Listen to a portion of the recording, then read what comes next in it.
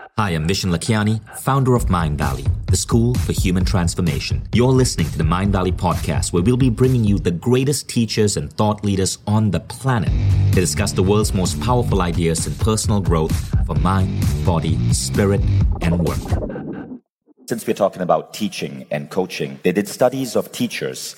They took a group of teachers and they lied to the teachers. It was a white lie. They told the teachers, Jim, Sally, Timmy, and Bill, in your class, they've been tested for supreme intelligence. We don't want you to treat them any different. We just want you to know that you have these 4 geniuses in your class. That's it. Now, over the course of the next academic year, the teacher didn't do anything different with these 4 kids because they were told they couldn't even bring it up. They couldn't share it. They had to just, not do anything. But what they found is at the end of the academic year, those 4 kids ended up scoring way better. The expectation we have of someone seems to influence their behavior. The reverse also happens. So if you're hiring someone and you assume this person is a dummy, I don't know if they're really going to work out, you're actually bringing down their performance. But if you hire someone and you assume they're going to be good, you're causing a boost in their performance. Now, it doesn't mean that it's always going to work. It's a variable of multiple things, right? I've hired someone and I expected them to be successful and they were not, and we had to let them go. But expecting success will always generate a boost in success. We don't know why, but somehow what we expect of someone tends to change their self-image and cause them to improve in certain ways. Now, the second principle is this. When I give someone a big goal, I don't make a big deal out of it. Because if I say, Ajit, okay, I need you to do this because we're really, really behind in our targets. I need you to generate 100K this month. No one has done it before. It's going to be tough, but I need you to do it. Come on, Ajit. We really need to do this. If you can do this, you'll be a hero, but you really need to do this. Now what happens is he feels it's too big. So his expectation of hitting the goal goes down. Because I've stated that no one has done it. But what I did there was I simply told Ajit, so Ajit, 100K, can you make it happen? Great. Next person. Right? That was it. So in his mind, he's like, oh, I guess this is normal. Everyone must be generating 100K in a campaign. So I do this all the time. And my team members who know me know how this works. Because I will say, hey, you think we can create a university in 9 months? Yeah, let's do it. Let's just pick Barcelona. Let's make it happen. And then it just happens. But if you make a big deal out of it, if you talk about how no one else has ever done it, sometimes you actually bring people's expectancy down. So that was the psychology that was taking place over there. So the moral is always expect the best from people. And if you are giving someone who works for you a bigger than normal goal, don't make a big deal out of it, right? Because if you make a big deal out of it, you start making them feel like it's unattainable. Awesome. Here is my first question to you, and this is for expectation outside. Now, there are about 1,000 people that are going through Mind Valley University right now. Did you ever expect of yourself that you will bring 1,000 people to a remote country and warp their realities and change their lives completely? And if the answer is says yes, then how did that process go and how should a teacher think about it? So, firstly, I shared at the start of Mind Valley U my story of Bob Proctor. So I spoke about how for 5 years, as a teacher, I was teaching small classes. I was lucky if I had 20 people in a class. And this was a 2-day class on meditation. People were paying $395, right? For 5 years, I was comfortable. And so I never set a bigger goal. I would have maybe liked to have more people, but I didn't need it. So for 5 years, nothing changed in my life. For 5 years, I was making the same steady state impact. From year 1 to year 5, maybe I grew attendance 20%. But you see, if you give your mind a goal, your mind is more likely to find ways to make it happen. But what happened was that I was too comfortable. And that's really where a lot of people don't expand their capabilities because they're too comfortable. And what Bob Proctor essentially told me, I wouldn't waste my time flying halfway across the world, leaving my 1-year-old son behind, leaving my wife behind, flying economy from Malaysia to London and Malaysia to New York to teach this 2-day class for 20 people for what? Like $3,000 in profit? That's decent money in Malaysia, but on a global scene, that's pittance, that's rubbish. And literally, his phraseology to me was literally, why the fuck are you wasting your time? You think too small, kid. And I was pissed off. Right? But I realized he was right. And so I stopped doing that. I quit that month. That was the last meditation class I taught. And then 2 years later, I launched A-Fest. And now it was 5-star. It was done with an exceptional team. And it was 250 people paying $1,500. And then from AFES, it went to Mind Valley U. Now, what did Bob Proctor do to me? All Bob Proctor did was he removed my ceiling. I didn't even know I had a ceiling. But all of us as teachers, if you're a teacher, you have a powerful responsibility in the world because you're transforming lives. You owe it to people. You owe it to the world to remove that glass ceiling. You owe it to people to not be comfortable at where you are. So what this means is you always need to be asking yourself a dominant question. Now, the dominant question is the question running at the back of your head, right? That drives you. And Bob Proctor shifted my dominant question. My dominant question before, I don't even remember what it was, but it was probably something along the lines of, how do I become better at meditation, right? Which is fine. I was getting really good at meditation. After Bob Proctor flipped that switch in me, the dominant question became, how do I touch even more lives and make their world magical? But notice the phrase, even more lives. So every time I hit a target, that dominant question was, how do I touch even more lives and make things even more magical? Now, when that is your dominant question, your state of mind is, how do I reach more people? How do I grow? And how do I improve what it is that I'm getting out? That became the dominant question, which is why from 300 people at Mind Valley U, we go to 1,000 people. From a tiny little ghetto warehouse in Barcelona, we go to Culturi Cartel, where the EU Digital Summit took place, because it's about growing your reach and making things more magical. If you're a teacher, you should be having this as one of your dominant questions. Now, there's a science to every word there, right? Notice I used the word even more magical. If you take away the word even, it becomes something completely different. It becomes, how do I touch lives and make things magical? But that's like stating that right now you are not touching lives and you are not creating magic. That's a diminishment of who you are. That's taken away all gratitude. But by saying even more, you're acknowledging in your subconscious that you are touching lives, but you want to touch more, that you are creating magic, but you want to create more magic. So that's the dominant script running in my head. Even more lives, even more magical. Even more lives, even more magical. Even more lives, even more magical. That simple question change will change the trajectory of what you do as a coach, because you get out from catharsis, you get out from being too comfortable. And now you're constantly thinking, how can I improve lives? Even more lives. How can I improve lives at a more rapid transformational rate? And now you as a teacher truly start fulfilling your mission. Awesome. That's beautiful. Mind Valley has one of the most phenomenal teachers and trainers that come to our platform and teach from this platform.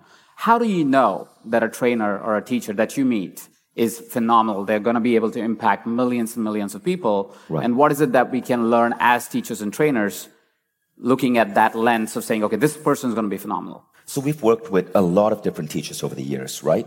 But the way we identify teachers has shifted. When we first identified teachers, we looked at an 11-point matrix. And I'll share some of the 11 points. One was charisma. How does the teacher come across on stage, on screen? So I'll tell you a funny story, right? I used to dress like shit.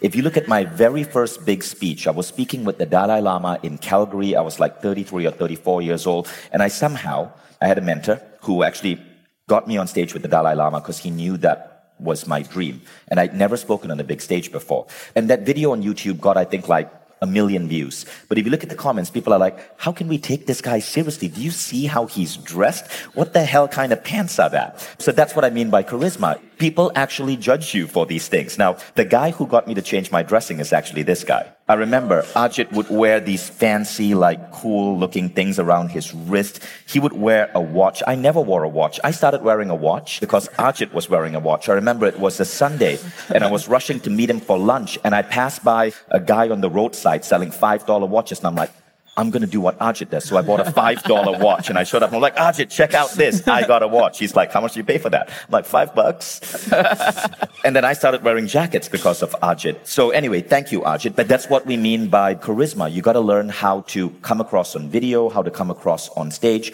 So that's one of 11, right? Now, there are others. Number 2, we look at the consciousness of the teaching. So here's a little thing about what we do. When we are choosing a teacher, we try to find teachers who are operating at the world-centric or cosmocentric level. So, for example, a lot of the teachers that we bring on are teachers who are activists. So we just signed a deal with a teacher. I'm not at liberty to say the name yet because the contract is still going through lawyers and stuff. But why I wanted to work with the teacher is because that teacher is an environmental activist. So she's very, very, very concerned about global warming. And she doesn't want to just teach what she teaches. She wants to help influence Californians to take better care of their natural environment. So that matters to us. We believe that the teachers that we bring on cannot be operating at the selfish ego level. It's not just about teaching someone to be wealthy. We will never bring on those type of teachers, or teaching a guy to get the girl. It has to be about conscious accumulation of wealth, which means wealth that is used to build humanity plus businesses that benefit the world. The world does not need more Coca-Colas or more companies like Nestle. What the world needs is more companies that are healing the world, that are saving the environment, that are improving education, that are working on human health. Sorry, I shouldn't have mentioned Coca-Cola or Nestle. I think that already tosses out any possibility of them sponsoring the next Mind Valley U. Actually, not that we would serve their products, even if we were paid to, because we know it's bad for the human body, right? Exactly. So consciousness is that second ingredient. There's a third, there's a fourth, there's a fifth, there's a sixth, there's a seventh, there's an eighth, all the way up to 11. But we use that 11-point matrix. Now, as we've gotten to this level at Mind Valley, we operate in a different way. So I live my life right now believing in a concept called synchronicity, believing that the right person, the right teacher will stumble to me. And my job is to just listen to the consciousness of the energy that is generating Mind Valley. And all companies have an energy. And one of the things I learned from one of my business mentors, Jeffrey Perlman, one of the guys who built up Zumba, right? He said, you got to listen to what the company is asking of you and not try to impose what you want on the company. So we listen.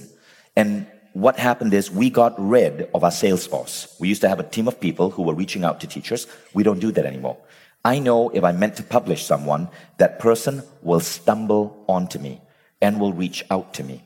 And so over the last 2 years, we've been having incredible teachers, Ben Greenfield, John and Missy Butcher, but all of it, we never chased. They just came to us. And, many of you who are dating, right, have noticed that when you're confident of yourself, when you believe in yourself, when you're not chasing and hunting for the right person comes to you, yes or yes, right? Rather than aggressively going out there and trying to find that person. The same principle applies. And so what we have found is that the right teacher comes to us. There's an energetic dimension to the world, people, that we have to start admitting is real. And when you can learn to work with this energy, you can accelerate how your business works. So the 11-point matrix right now is a logic-based algorithmic tool, but ultimately I work on the energy. We never chase. I know whoever needs to be published by Mind Valley, we're going to get them in front of millions of people. There is an energetic calling for them, and everything will fall in place exactly as it's meant to be. Beautiful. There's so many lessons in there. Let's switch gears a little bit more. Mind Valley team is one of the most amazing teams to work for. It's one of the best companies to work for. And I can say that not only because we've got awards around that, but because I've worked for the company. So I actually know, and I've worked for the organization, this is one of the best companies to work for. What would you suggest for somebody who has, say, under 10 employees, or they're just starting out, they have 5, 10 employees. If, let's say, you used to distill all the insight now that you have after hiring hundreds and hundreds of people, what would be some of the key pointers that you would want to give to them? So my philosophy on this has evolved as I have grown, right? The first thing is, there's a caveat. Mind Valley is not one of the best companies to work for. It's one of the great companies to work for if you're the right fit. If you're the wrong fit, it is a horrible company to work for. And every company is like that. It's not for everyone. Right? Sure. But we know what that right fit is. And when we're interviewing people, we try to find that right fit. But 5% is not going to be a fit. And immediately our job is to find that out as fast as we can and compassionately part ways with that person. So firstly, I just wanted to state that, right? Yep. Now, the most powerful thing, the biggest tool I found right now, Peggy McCord wrote a book called Powerful. Peggy McCord was the woman who worked with Reed Hastings on creating the Netflix culture deck. And you guys know Netflix is an incredible company. But what many people don't know is that Netflix also has an incredible company culture. And Peggy McCord gave a structure to how they're doing that. And here's one of the things she said. She said, all of this talk about empowering people is bullshit. A company's job is not culture. A company's job is not to make its employees happy. If you can do that, that's great. A company's job is simply to rally a team of people to create a product and service and deliver that on time in the most effective way. That's it, right? Now, you can argue against that, whatever, but here's the next line she says. That's the core essence. But you can make that happen better if you understand this. The people who walk in through your door do not need to be empowered. If you're doing your job right, they are already powerful. Your job is to give them a way to channel that power. So what we do at Mindvalley is, if you come into a role at Mindvalley, whatever team you're on, we ensure that that team is channeling that power. And what I mean by channeling in is you're giving that team the goal or the vision to do something truly great in the world. Like every time I meet with Ajit, like what I want to know is Ajit doing something really revolutionary? Is it really great? Is he going to be the guy who changes the coaching industry? If I'm working with Kadi on Mindvalley University, I want to give Kadi a chance to take this and make Mindvalley University more influential on the world than Harvard University is today. And it's not done from a competitive sense. It's done from a challenge sense. Like you're an Olympian and you love your other Olympians, but you want to do your best to win that gold medal.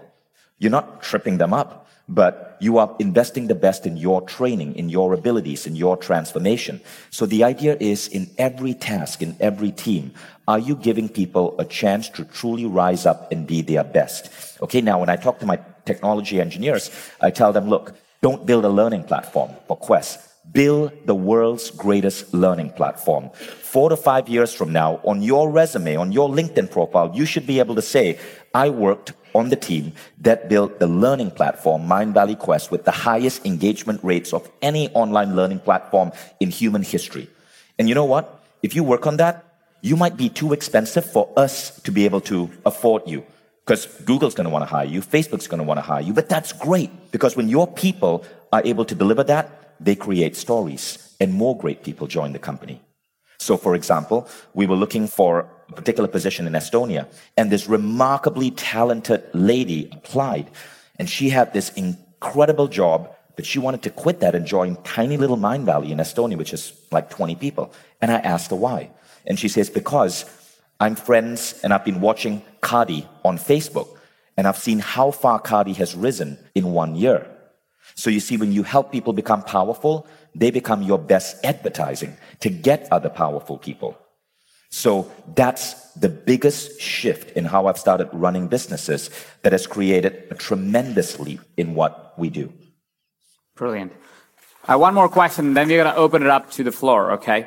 And this question comes because I'm very certain that a lot of trainers, educators, or even people who want to influence the people, you might be a CHRO, CEOs, whatever, often get this question or this challenge. I come from an Indian background, and you do as well. And what happens in the Indian context of culture is there is a very popular term called "log kya kahenge," which simply means "what will people say." Mm-hmm. Right? And that is true for my mother a lot, which means I get it every single day of what will people say. Because in an Indian context, you either have to be an engineer, a doctor, or an accountant. And if you're none of them, what will people say? And that happens for trainers, educators who are trying to go out in the world and do anything that is revolutionary, different, or not easily understood. Now, you were an engineer and became a meditation teacher. How did you handle that? Because that must have called for a lot of those types of... I didn't handle it in the best possible way. I was embarrassed by what would people say. So I hid the fact that I was a meditation instructor from all my friends. I mean, this was 2003 to 2006. I graduated from a top US school. My friends were engineers, they were lawyers, they were working for large corporations. And meditation was still considered woo-woo back then. Not like today. Today, if you're a meditation teacher, that's pretty cool, right? You're like that Zen guy. Everybody wants to get to know you and have you help them with their stress. Back then, it was weird. And so I actually hid it from my friends. I had a different email. I used a pseudonym on my website, and I was afraid. But today, what I've learned is this idea of being unfuckwittable, right?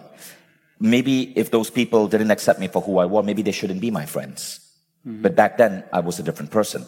And so I remember I was once at an event. It was an event called Summit Series. It's an incredible event, and you meet incredible people there. But I remember we were on this giant cruise ship in the Bahamas or something, and it was a lot of entrepreneurs, and I turned to a guy next to me. We were watching a concert, and, you know, it's one of those events where you just try to talk to everyone. So I turned to the guy next to me, and I'm like, hey, what do you do? And he goes, well, I just sold my company for $200 million and trying to figure out what the next thing is. What do you do? And I didn't tell him about Mindvalley. At this point, I'd organized the first AFES. And I thought, since we're at a networking event, maybe he might find AFES interesting. So I told him what AFES was. I said, well, I gather around 250 people to a beautiful Paradise Beach location, and we go deep in transformation, and we connect as a tribe.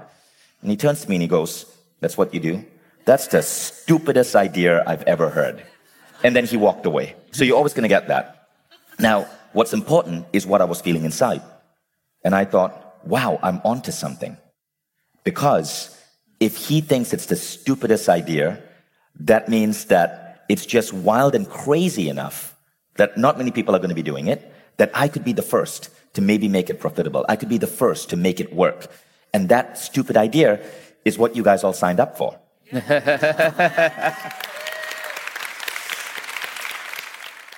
I wanted to ask a question related to that, but I also want to give opportunity to people here. So we'll be able to take about maybe 2 or 3 questions. Any questions in the tribe? Hi, it's Jane from Australia.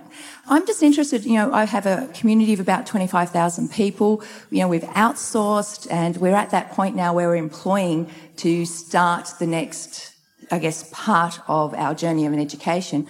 But I'm interested in your experience in making that flip where you're having those cash flow kind of crisis moments and your vision is something you hold on to, but you're at the stage of actually the mechanical part of that. So I'm interested in your story where you kind of made a flip and just went, I'm going to invest everything. I'll share with you one thing that you may want to look at, right? Invariably, when I talk to people who have made that flip from going from cash flow crisis to business being good and thriving, they always say that flip was them realizing that what they had to focus on was not the mechanics of running the business, but inner work. Yesterday, for example, I interviewed Reagan Hillier because Reagan is 28 years old and Reagan has built multiple successful businesses. She was at Mindvalley for almost about 2 weeks, right? And she said that for her, she was going through that difficulty until a mentor told her, Reagan, you got to get this in your head. It's not about the marketing. It's not about the business strategy. It's inner work. And she said when she did the inner work, her life transformed. Now, I had a similar story. For the first 5 years or so of Mindvalley, we were in struggle survival mode. I remember May 2008 was a date that my business partner and I found out that if we did not change something we were doing, we were going to go broke. We were losing $15,000 from our bank account every month. So we were draining our bank account, right? And we had about 3 or 4 months left before we were going to run out of cash and have to lay off the entire team. Now that caused me to go into inner work. And I wasn't going into inner work to try to save Mindvalley. I was going to inner work because I was shit scared and sad and depressed. I started reading Esther Hicks. I read Neil Donald Walsh. And I attended the Millionaire Mind Intensive by Harv Eker. Those were the 3 things I did that summer. And I remember at the Millionaire Mind Intensive by Harv Eker, and he's now a Mindvalley author, Neil is a Mindvalley author as well, Harv wrote a book called Secrets of a Millionaire Mind. And really, it's about the inner work, and that's what flipped me. Now, long story short, when I went on that journey and I focused on inner work, in 8 months, from May 2008 to December 2008, in 8 months, we grew the company 400%. So we went from whatever we were doing to quadrupling that in 8 months, all because I shifted.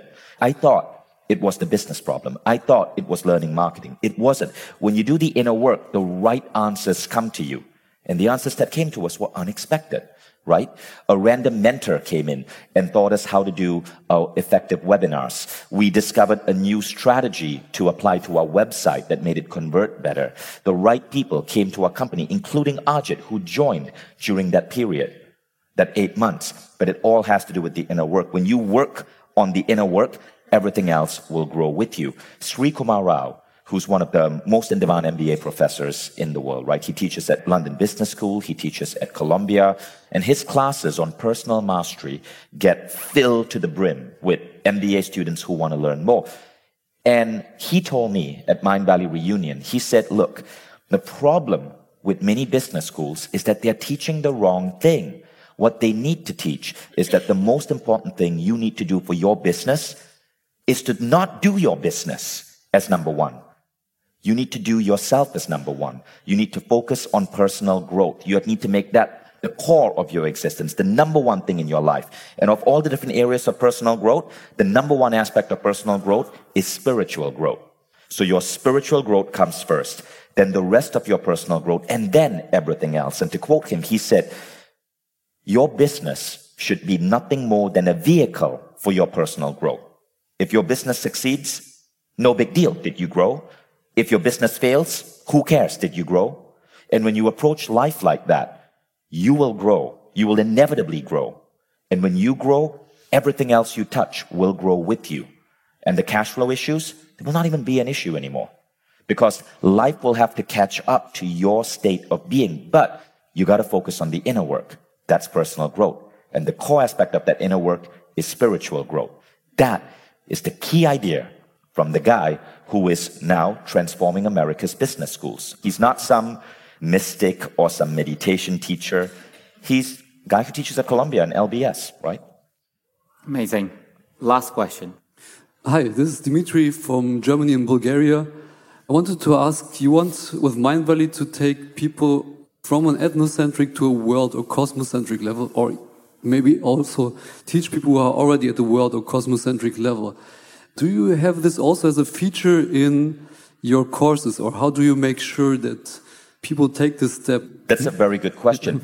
I don't think that elevating human consciousness should be just the domain of Mindvalley. I think every company should be doing it. I think every teacher should be doing it. And there's an immense power that happens when you do it. So, for example, in the book, Exponential Organizations by Salim Ismail, there's a very interesting chapter. And I shared this one paragraph from the book on my Instagram. Follow me on Instagram and you'll see that, right? It's from like 2 weeks ago.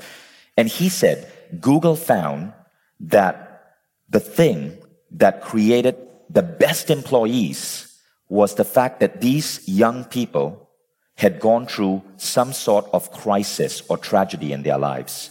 They had lost someone, or they had gone through a personal crisis. And this created a level of transformation that gave them more humility, more empathy, more understanding, more tendencies to collaborate. So maybe they had lost a loved one, or they had been homeless and were sleeping in their car. But Google was saying that the crisis created the best employees. Now, in transformational theory, this is called a disorienting dilemma. A disorienting dilemma is what causes you to shake out of your present reality and get to the next level. And a disorienting dilemma, when it's painful, can help rid ego. It can help rid a self-serving attitude and ensure that you are more ready to give to the world because you've experienced some form of suffering. So what's going on there is true transformation. People are moving up from the ethnocentric. It's just about, like this circle of me to a larger whole. It's about being connected with the rest of humanity. Now, this does not mean that as a transformational coach, you want to put people into a crisis mode, right? Because the beauty of transformation is that you can create that awakening through insight and not pain. So the question is then, how can schools create that awakening? How can companies create that awakening? And that awakening has 3 different pillars. One is basically authenticity. The other one is autonomy. And then the third one is basically how connected you feel to everyone else. And so if you can create those pillars, those levels of change in people, you help move them to cosmocentrism. But I believe every company should be doing it. I believe every teacher should be doing it. I believe every school should be doing it. Everyone should be teaching people how to have more autonomy so they can have independent thinking and not buy into the religious dogma or the political dogma. How people can be more authentic so they can have their own dreams. They can stay true to their own beliefs. How people can be more inclusive, which means their heart expands to include all of humanity.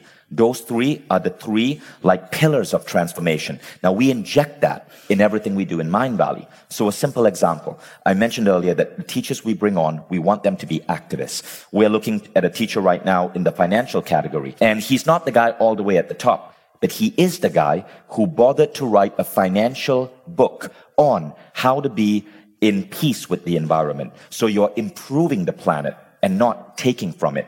That is a clue that he should be a Mindvalley teacher. Now, the other thing is, if you look at our videos, you'll see that roughly 1/10 of the time when we show a relationship, it is not a guy-girl relationship, but it's a woman-woman relationship or a man-man relationship. Why? Because roughly 1/10 of the human race is LGBT, but we vilify them. In America, like LGBT teens have a ridiculously high suicide rate. And somebody has to step up and say, look, this is normal. So if you look at many Mind Valley videos, including the videos that we're getting out in schools, you will see that occasionally when we talk about relationship, we just normalize it. No big deal. You fall in love with a man? Hey, that's normal. And that's how we bring in, for example, inclusivity. So you guys can think about these as well. How do you get people to be authentic and true to themselves? How do you get people to be autonomous and not so malleable by bad politicians or bad media or Fox News? And how do you get people to be inclusive in their understanding of the world? Okay, if we can do that, that's how we can elevate consciousness.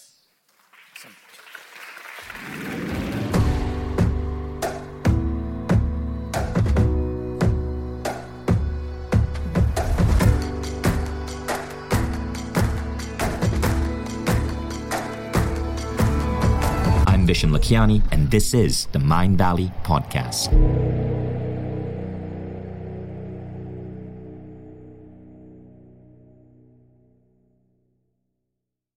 If you like the Mind Valley Podcast, take the next step. Become a Mind Valley member. Imagine being coached daily by the greatest teachers on the planet. How quickly would you transform your health, your mindset, your body, your relationships? How quickly would you double the size of your company? How quickly would you see your career grow?